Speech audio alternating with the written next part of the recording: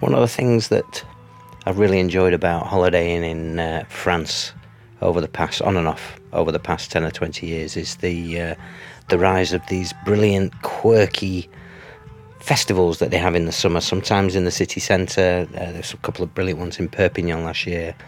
A couple of years ago, out in the wilds, round stone circles, in the forest, in the woods, in Normandy. Been to various and super quirky artistic installations, really off the wall comedy, strange bands, odd instruments, really good fun for children, families and everything. And a little bit sort of spooky in some instances as well. And it's nice to see they're taking a hold in the UK as well.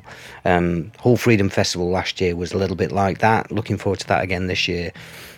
Today, been to the WeWonder Festival in South Yorkshire, which is absolutely brilliant. Wentworth Woodhouse is the place where it was, and again, fairly gentle, fairly sedate, but some really kooky things, and a brilliant band at the end of the world were fantastic.